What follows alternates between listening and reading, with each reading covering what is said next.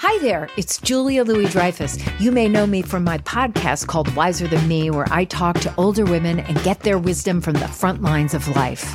I was amazed by how many people told me our show made them look forward to getting older, which is why I'm here to talk about Season 2 of the show. Sally Field, Billie Jean King, Beverly Johnson, Ina Garten, Bonnie Raitt, just to name a few. All hail old women. Wiser Than Me Season 2 is out now from Lemonada Media. It's the word of the day for February 12th.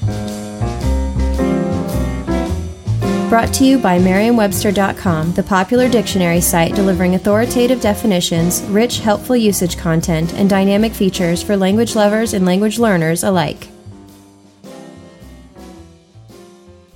Today's word is Weltanschauung, spelled as it would be in German, Weltanschauung.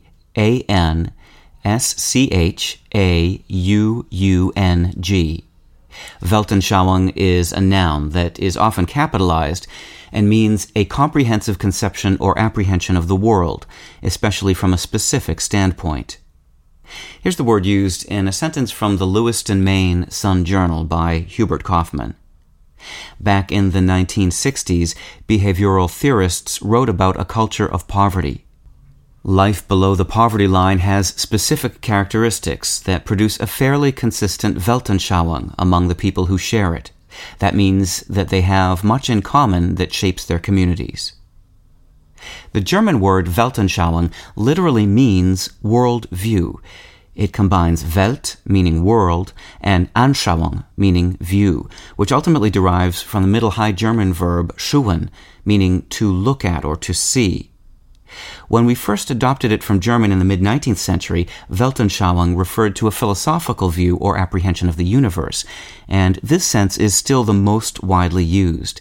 It can also describe a more general ideology or philosophy of life. With your word of the day, I'm Peter Sokolowski. Visit Merriam-Webster.com for word games and quizzes, words at play blogs and articles, Ask the Editor videos, and real-time lookup trends. Visit Merriam-Webster.com today.